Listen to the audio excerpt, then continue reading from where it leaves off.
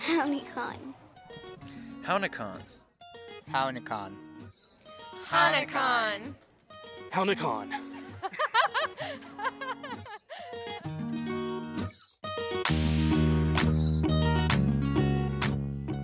You're listening to Hownicon Podcast, highlighting Citizen Potawatomi Nation issues, members, and more. Please subscribe to us on your favorite podcast platform. Just search Hownicon Podcast. Thanks for tuning in. I'm your host, Paige Willett. This episode discusses how to combat habitual stress from the pandemic, the history of the Oklahoma land runs, and how to teach a dog commands in Potawatomi. Approximately 6 months since the pandemic's onset in the United States, many people are experiencing exhaustion in this time of heightened tensions, including fears of uncertainty, added responsibilities, or adjusting to more time alone. The added anxiety can result in a lack of motivation or positivity. However, Citizen Potawatomi Nation Behavioral Health Department psychologist Shannon Beach finds thinking ahead helps replenish spirits. I think a lot of people, when they look at it and say this is a temporary norm, that gives hope. Well, that's just the look toward the future. That kind of idea that we can keep trudging through this and eventually we'll come out on the other side. I think if we all band together and wear our masks, then we'll get there just that much quicker. Accomplishing day-to-day tasks has become difficult for many, not to mention tasks requiring long-term attention. The constant flood of information regarding the coronavirus can cause people to become overwhelmed, frustrated, and irritated, but Beach says those feelings are normal. I think that a lot of this is pretty similar for a lot of people, and that we've done so much, and that it just kind of seems repetitive and old. It's definitely not. We definitely do need to take all of our precautions. Now just as much, if not more, as in the past, because I think as people get more accustomed to it, it's easier to become more lackadaisical. Beach recommends keeping the big picture in mind to overcome those hurdles while adhering to guidelines from medical and civic leaders. Working with Native people, I think there's a lot more community in general than typical Western culture. So, people do have that idea of we need to do things that are best for the community and do things that are best for everybody's safety. It's not just about me. So I think people are willing to do these things, but at the same time, that doesn't mean that you can't get irritated or frustrated or stressed or things like that. So it certainly puts a lot more work on the individual. And that extra work always leads to stress. In recent months, Beach has noticed a shift in anxiety focused first on the virus and sickness to its consequences now, such as quarantine, uncertainty, life management, and more. During a recent Hownicon interview, Beach said people mainly feel cooped up and long to return to life and one another. He suggests finding solace in shared experiences and recognizing unpleasant emotions as a logical outcome of the circumstances. When we do that, when we do commiserate with each other about the problems that we've had, we can oftentimes find solutions, find ways to navigate these waters. We're not going to fix this today, but we can address where we are today and how we get to that next place. While many lost jobs in the last few months, others began working harder than ever before. According to Beach, creating healthy limits feeds mental stability, and self-care comes first. We certainly need to have boundaries sometimes. We live in a country where it's kind of considered honorable to just work and work and work and not consider yourself. Finding things to be grateful for, even small ones, is also a healthy habit. Beach puts this idea into action with his morning cup of coffee. It keeps him grounded, and the taste and smell provide a bright start to each day. I'm thankful for it, and I can express that. And when I think about that, it can be helpful. Not just with coffee, though. We want to express gratitude to other people. That's definitely going to help boost mood whenever we really focus on that and focus what we're truly thankful for. While that sometimes seems impossible, it is important to remember new experiences resulting in tangible change often bring anxiety and require time for adjustments. Beach encourages everyone to remember the novelty of the situation. We get to be who we are through practice, and we just don't have any practice with this. This kind of thing hasn't been present since, what, 1918. People don't have the practice to live in this kind of way so much. So there is a lot more stress because we're all kind of sailing uncharted waters. And of course, Beach always recommends counseling. Citizen Potawatomi Nation Behavioral Health Services is available at 405-214-5101. Reach the National Suicide Prevention Lifeline at 1-800-273-TALK. That's 1-800-273-8255. Or text CONNECT to 741-741. They're also reached online at suicidepreventionlifeline.org.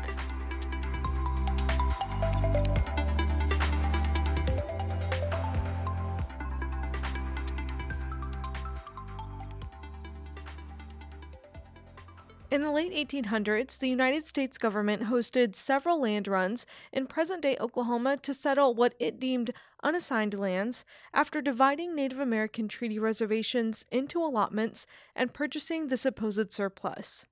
The government had forcibly relocated some tribes only decades earlier, including Citizen Potawatomi Nation members. September 22nd is the 129th anniversary of the land run of 1891. It opened much of what is now Potawatomi County to settlers, including lands of the Iowa, Shawnee, Sac and Fox, and Citizen Potawatomi tribes. CPN Cultural Heritage Center Director Dr. Kelly Mosteller sat down with Hanakan Podcast to highlight the native history of the land runs of Oklahoma that often remains undiscussed.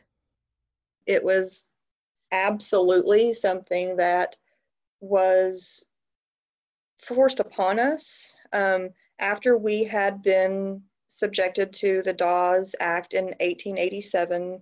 It begins in 1887, but really the allotting of lands takes a while. There's many steps to the process. So once the land had been allotted and there was a good idea of how much quote unquote surplus land is going to be available, this is when we were approached by the government, and they informed us that the method by which they were going to make available these surplus lands was a land run.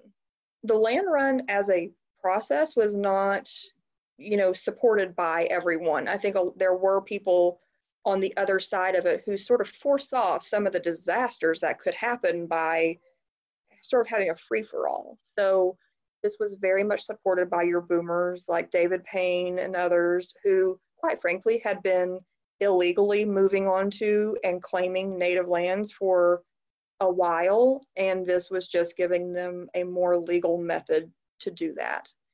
So we were informed earlier in 1891 that our reservation would be opened by land run, and what that meant for us was that any lands that had not been allotted was going to have this new classification of surplus lands. And they were also going to be surveyed and carved out into 160-acre plots for opening to non-natives who would come in under the Homestead Act. That was sort of the legal framework that they were going to use. And the Homestead Act basically said that if you move on to a plot of land and you take care of it and improve it over 5 years, at the end of that 5 years, the title is yours. So there was a precedent for this idea of people moving in and taking land without having to pay for it and eventually becoming the title holder to that land. So that was a precedent that was set. The concept of moving non-natives in and letting them sort of seize land and call it their own was an older one, but the method of the land run was something fairly new. It was as chaotic as one could imagine.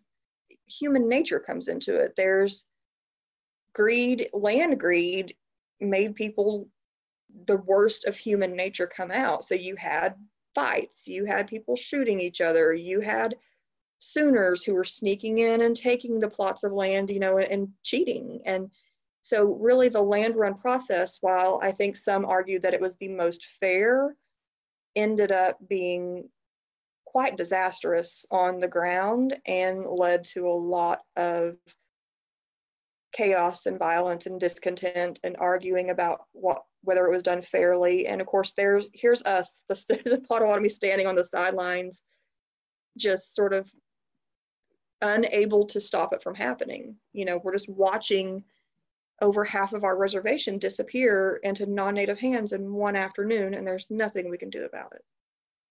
You use the term surplus land, which makes it sound like it was just sitting there and nobody else wanted it. And there were several tribes involved whose lands came to have that term. Yes, surplus is very misleading, because if you want to take it all the way back, it wasn't surplus land when it was the range land of the Comanche and the Kiowa and the Caddo and the other communities who had been living on and around the central plains of Oklahoma for centuries. It wasn't surplus then. It certainly wasn't surplus whenever we were removed to Indian Territory and the citizen Potawatomi purchased the land on that reservation and were promised that it would be ours forever and always, and we legally purchased it.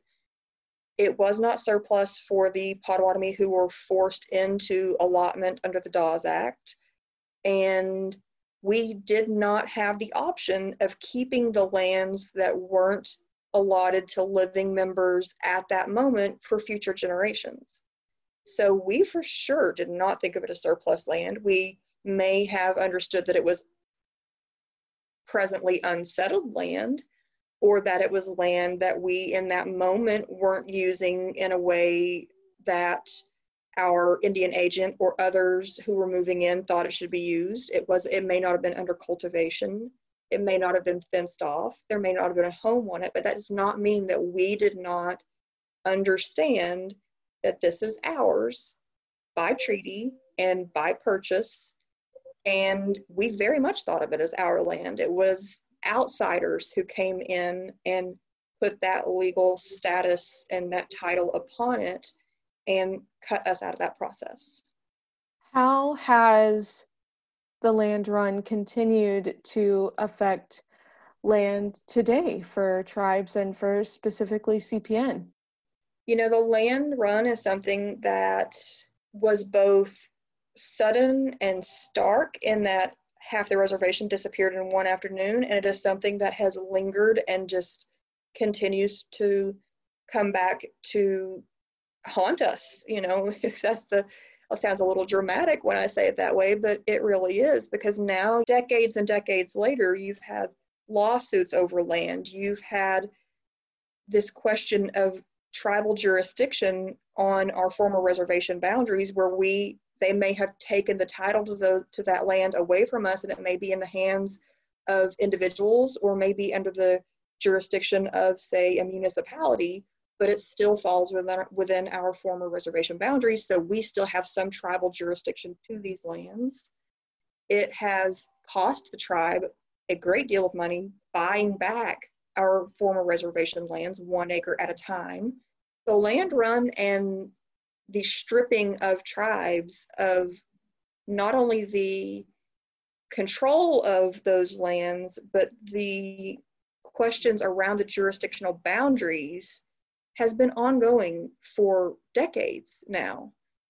And, as someone, I can say personally, growing up in Oklahoma and having to sit through the way the land runs are taught in school, and being asked to wear my Indian clothes and show up and watch as my classmates run out on the playground and claim their plot of the playground in the land run reenactment, it just does such a disservice to the very real and very complicated histories around the land run for Native peoples who still live in Oklahoma. Why do you think that's so important for people to know both sides of the history with something like the land run? The curriculum that has been built up around the land run and the curriculum that has been built up around Thanksgiving are very similar in my mind. in that we have decided that students can only handle a very one-dimensional understanding of American history. You absolutely are leaving out the other side of that story of it wasn't an empty open wilderness. People have been living here for thousands upon thousands upon thousands of years.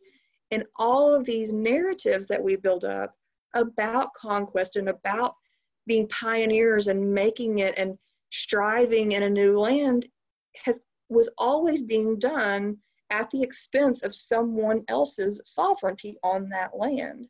So I think that there are people who are truly proud and excited of the uniqueness of Oklahoma's history and the way this land was settled. It really does speak to that pioneer narrative. And it highlights these things that these individuals think is what makes us quintessentially American. But I think when you try to do it without complicating that history and making it more three-dimensional and fleshing it out and putting in all of the complicated stories and all of the people who were on the other end of these pioneering efforts, you are doing a disservice, because we can love our country and we can be proud of our country only when we truly understand what happened in the United States and how our history played out. What do you wish that people knew about the land run that you find again and again they just do not? So many people, I think, only know about the land run that they saw in movies and they probably have seen photographs of, which was the 1889 land run of the quote unquote unassigned lands.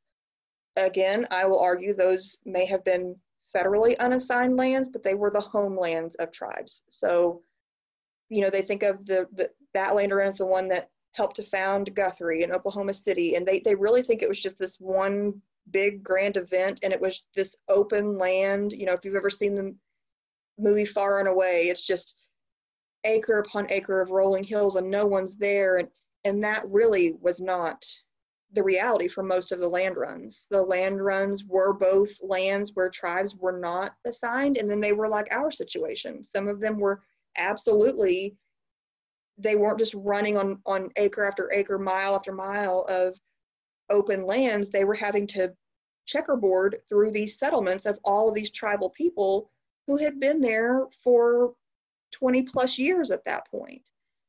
There are not a lot of truly uncomplicated, happy stories that come out of the land run. For more information on the history of citizen Potawatomi Nation land and tribal sovereignty, visit PotawatomiHeritage.com.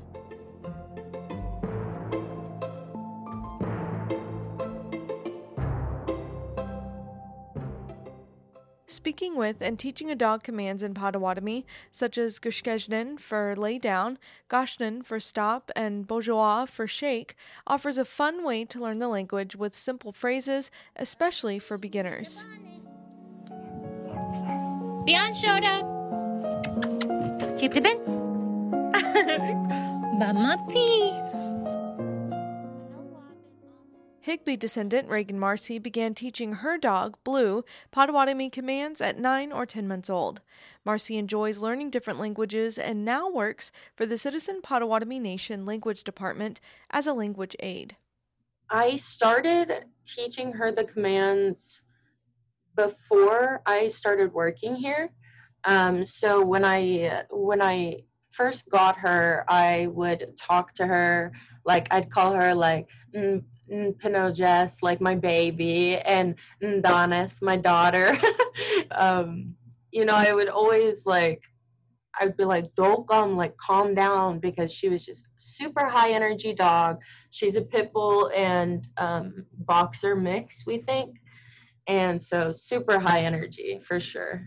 She never taught Potawatomi to the other dogs she owned. However, she finds Blue very receptive to learning a new language along with her. Practicing with her dog allowed Marcy to use simple vocabulary with no judgment. When I talk with people that do know the language, my confidence just goes, and I completely forget everything that I know. And so they're a good starting place, and they're gentle teachers for sure. They teach me a lot more than I teach them, that I will say, 110%. Here are some basic words and phrases ideal for everyday use. Number 1 is Godowikes. Godowikes. Good job. And it means like good job, you, technically. Number 2 is Bagaji Wisnowin. Bagaji Wisnowin. And that means a snack, or like what I use it for is for a treat. And so if I ask her, I'm like, Bagaji Wisnowin ne? Like, do you want a treat? Or treat question mark? Number 3 is Bourgeois. Bourgeois, which means shake hands. Shake hands. Number 4 is Ganech Ashtak. Ganech Ashtak. And that means, like, it literally means your next hand. Like, give me your other hand. Number 5 is Jeep Tabin. Jeep Tabin. And that means sit down. Number 6 is Beyond Shoda. Beyond Shoda. And that means come here. Beyond Shoda. Number 7 is Gashkashnin. Gashkashnin. That means lay down. I have to use this with her sometimes. She gets really, really excited. So number 8 is Dolkum. Dolkum. And that means be peaceful or calm down. I use this one a lot. Number 9 is Gashnin. Gashnin. And that means stop. Number 10 is Cho. Aha, that's what I've got. Chimigwedge. Marcy also gave some tips and tricks to teaching a dog commands in Potawatomi, most importantly, forming a special bond as a foundation for learning. I just knew that no one else was going to know what I was saying, and no one else was going to know what I was commanding her, and that she would only listen to me, and she would like look to me for like the commands. And you know, she's still a kid. She's only 14 in human years, you know, so she's still really rambunctious, and I'm still teaching her every day, you know. Marcy stressed positive reinforcement using treats and attention as opposed to yelling or physical punishment. A lot of the times, if you sharpen your tone and you let them know they're in trouble, and you like have them sit and lay down and stay, it's like, then they're like, oh no, what'd I do, you know? Because dogs don't want to do bad, they want to do good. So you can just like work with that, you know? Adding structure to periods of learning signals to dogs when it's time to focus and pay attention.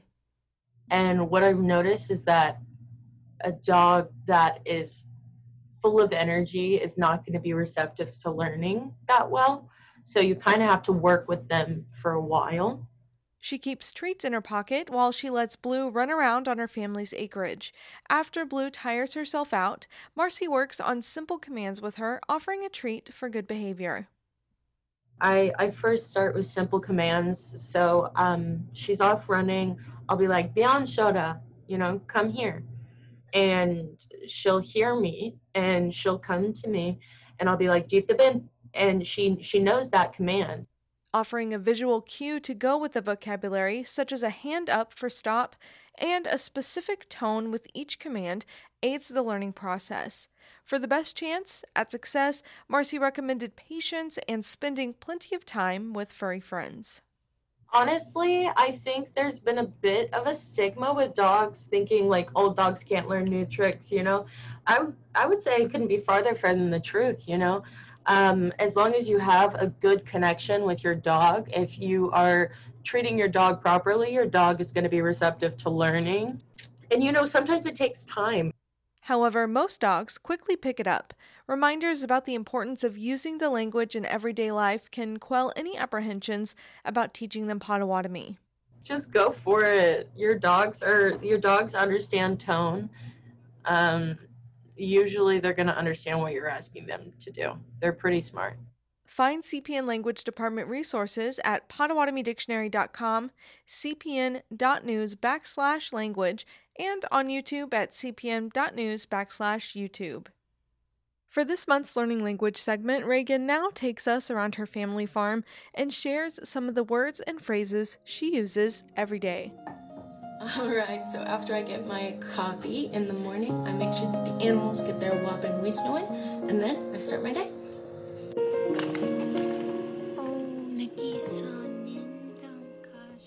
On number 1, Gitagagamuk, farm. Number 2 is Bageji wisnuin gishgea, Bageji wisnuin gishgea, and that means I grow a little bit of food. Number 3 is Nui baba momgo, I'll ride around horseback. Number 4 is Nui babam se nki,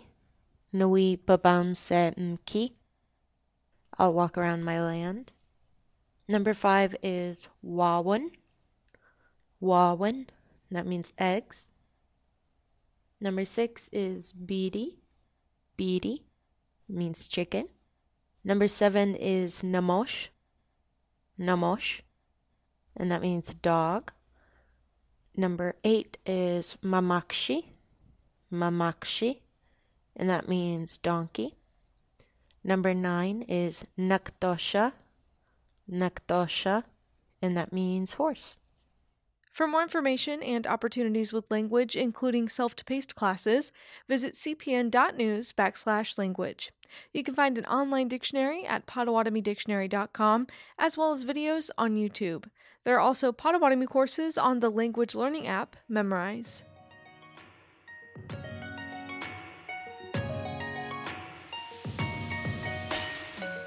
Haunikan Podcast is produced and brought to you by Citizen Potawatomi Nation's Public Information Department. Our director is Jennifer Bell. Don't forget to subscribe to us on SoundCloud, Spotify, Apple Podcasts, and wherever you find what you listen to. We're also on Facebook at Citizen Potawatomi Nation and on Twitter at C_P_N. Visit us on the web and find digital editions of the tribal newspaper at potawatomi.org. That's POTAWATOMI.org. Until next time, I'm Paige Willett. Miigwech Nikanek, Bamamina. Thank you, friends. See you later.